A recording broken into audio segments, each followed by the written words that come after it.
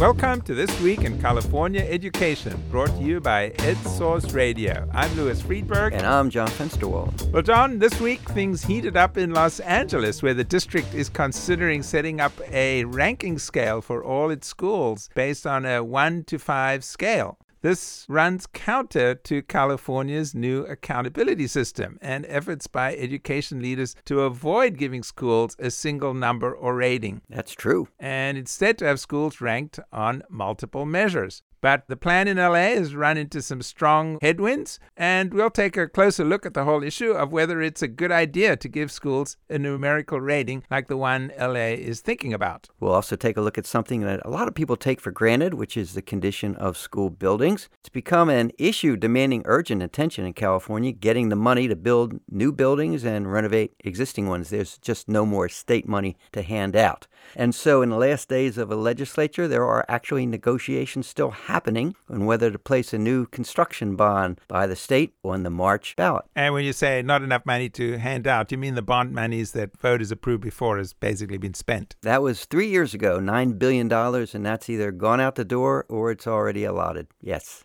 $9 billion gone just like that? Well, not quite like that, because Governor Brown held off and didn't want to send that money out the door for a while. That was a big issue. But yeah, now it's pretty much spent. And, well, underscoring that this is a big-ticket item, costs a lot of money. And that's just the state portion. Locals have to contribute their portion as well. Well, we'll get to that. But first, let's look at the whole issue of school rankings, as John, you have written about voluminously. I have. You will remember the Academic Performance Index, the API. Maybe you won't remember it too fondly. I was a young kid then, Louis.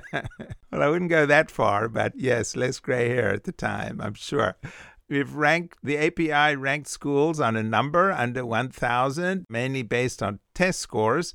And then schools were ranked on a 1 to 10 scale. And of course, these rankings typically correlated highly with the income levels of students. So the state came up with another ranking, a similar schools index, also on a 1 to 10 scale, which compared schools to other schools with similar school population. Right, that's all in the past. So now the state has come up with a new accountability system, and it's one based on multiple measures, not only test scores, but things like graduation rates and suspension rates, chronic absenteeism, and something they're calling the College and Career Indicator.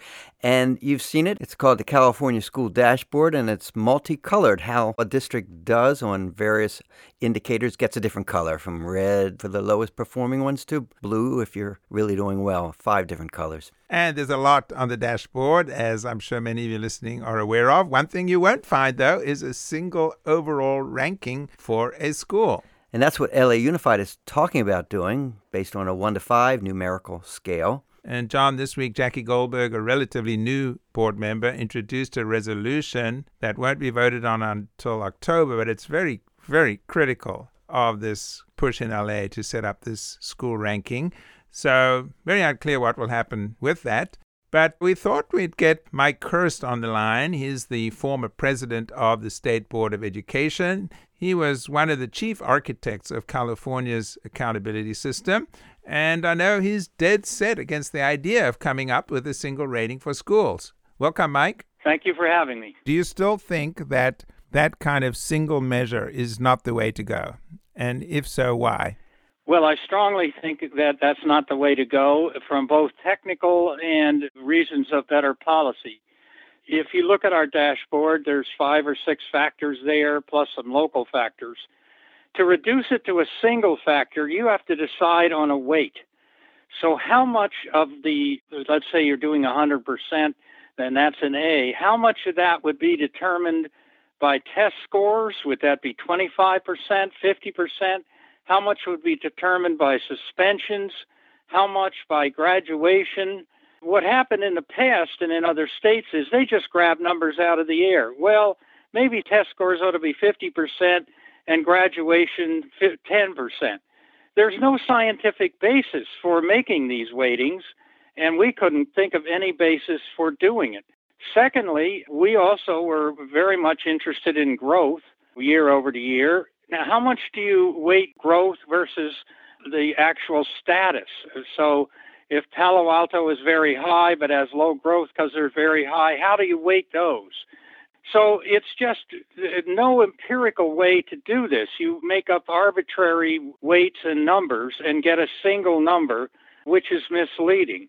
It's sort of like using the Dow Jones average for everything in the stock market. No reasonable investor would do that. So those are the technical reasons that we did it this way. Second, it sends the wrong signal in how people view policy. We wanted to set up a system of support for schools, and we wanted not a single number, but a nuanced view of many components and dimensions of the school. We wanted to be more specific on how to intervene and help schools and support them. Well, let me ask you about Los Angeles Unified, and I know Great Schools has also done this. This is a website for parents. They've come up with a ranking. One of the problems with the API, the Academic Performance Index, it was really based mainly on test scores. Now, what they're talking about in LA is a score that combines different things, including some of the multiple measures. It includes school climate, includes college and career indicator. Isn't that an improvement over the old system at least? It's somewhat of an improvement, but I go back to how do they rate school climate? A lot of people think that is very low compared to test scores. Other people think social emotional learning ought to be very high. It's just a number that is pulled out of the air in terms of its internal components. Put yourself in a place of a parent who wants to send their child to a magnet school in LA Unified. There's dozens of them.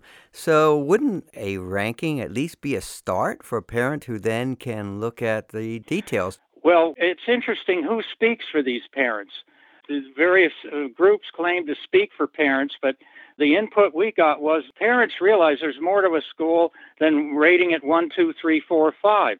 And so the overwhelming feedback we got is, tell us more about the nuances. We're talking with Michael Kirst, former president of the State Board of Education, president emeritus at Stanford University. It seems like it's human nature to want to rank things. I mean, we have rankings of refrigerators and athletes and colleges, and so it seems like this is a kind of a deep-seated impulse to want to rank things. Do you think that's part of what's going on? Yes, I think that's part of what's going on, and our role as educational leaders and as a state that wants to be on the front edge of things is to push back from that. We've been talking with Mike Kirst, former president of the State Board of Education. Thanks for speaking with us today. Okay, thank you. One organization that does rank schools based on a numerical rating is greatschools.org. It's a site that provides a ton of useful information for parents. We're happy to have John Dean, he's the executive director of greatschools.org, in the studio with us to talk about their ranking system and why they feel it is necessary to have a scale like that. Welcome, John. Thanks for having me today. So, John, just quickly, if you could just tell our listeners a little bit about greatschools.org.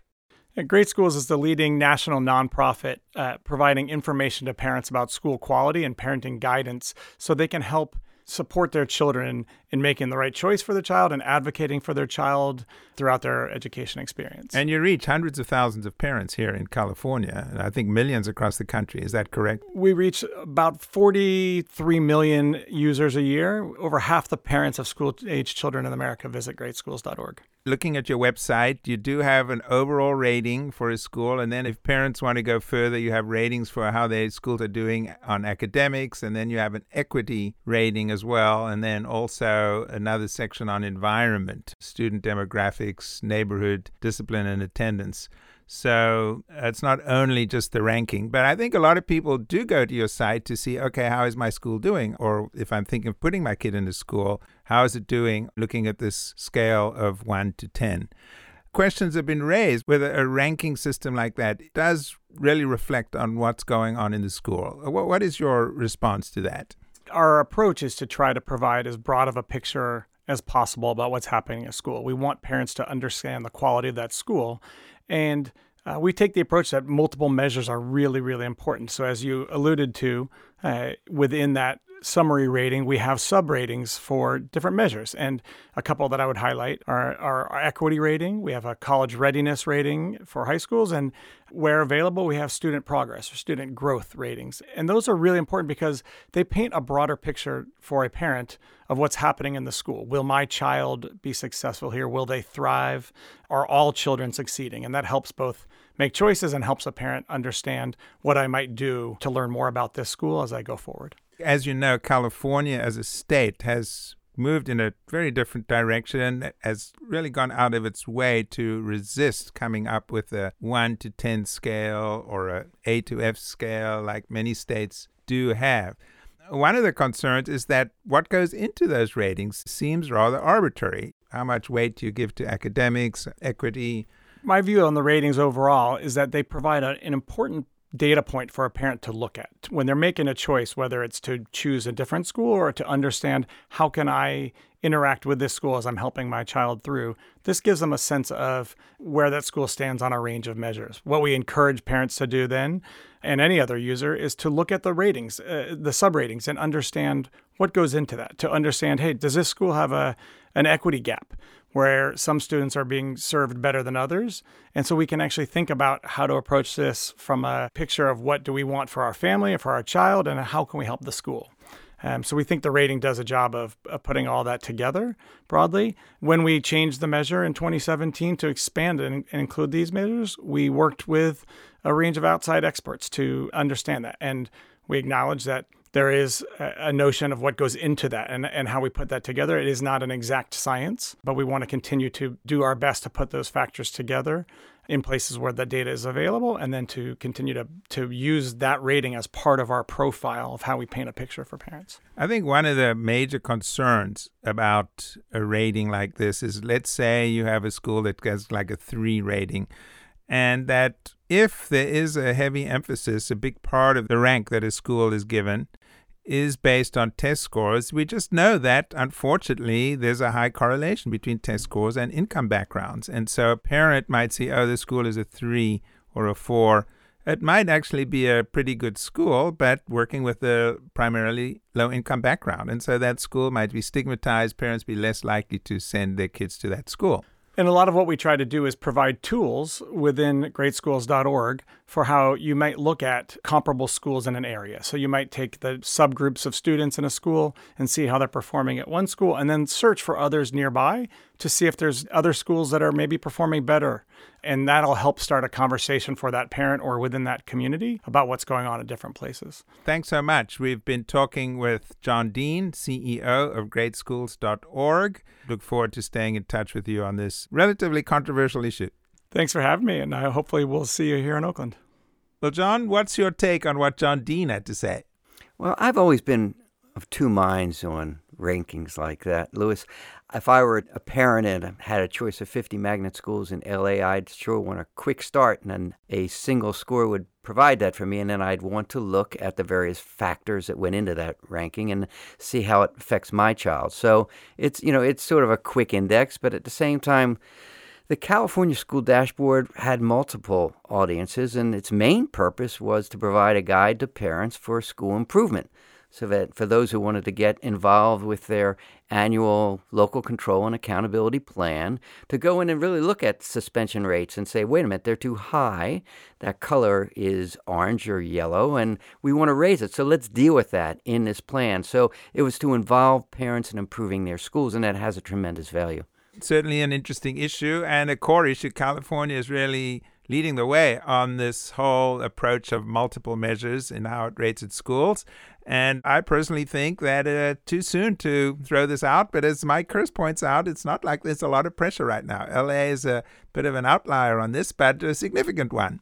And as we indicated before, it's still a long way from becoming a reality in Los Angeles. But let's shift gears quickly, John, on school facilities. Some activity in Sacramento on this week. Fill us in. So Assemblyman Patrick O'Donnell, who's chair of the Assembly Ed Committee, he has proposed a bill that would have 2 bonds. One, a $13 billion bond in March 2020, and then come back 2 years later with a bond of, he hasn't set the size yet. And so it was, going along, had a lot of education groups behind it. It was going along at great speed until it wasn't. And then last week, the governor and Department of Finance, governor's aides, said, wait a minute, we haven't had our say here. And they've sidetracked it into another committee so that they can negotiate the terms. And it has to be done very quickly because it's got to be voted out by Friday. Yeah, but what's the stumbling block here? I mean, these bond measures usually get a lot of support from voters. And what's the controversy here then? Well, we don't know for sure because they're not talking. But the Department of Finance under Governor Brown raised a lot of issues about the equity of the formula.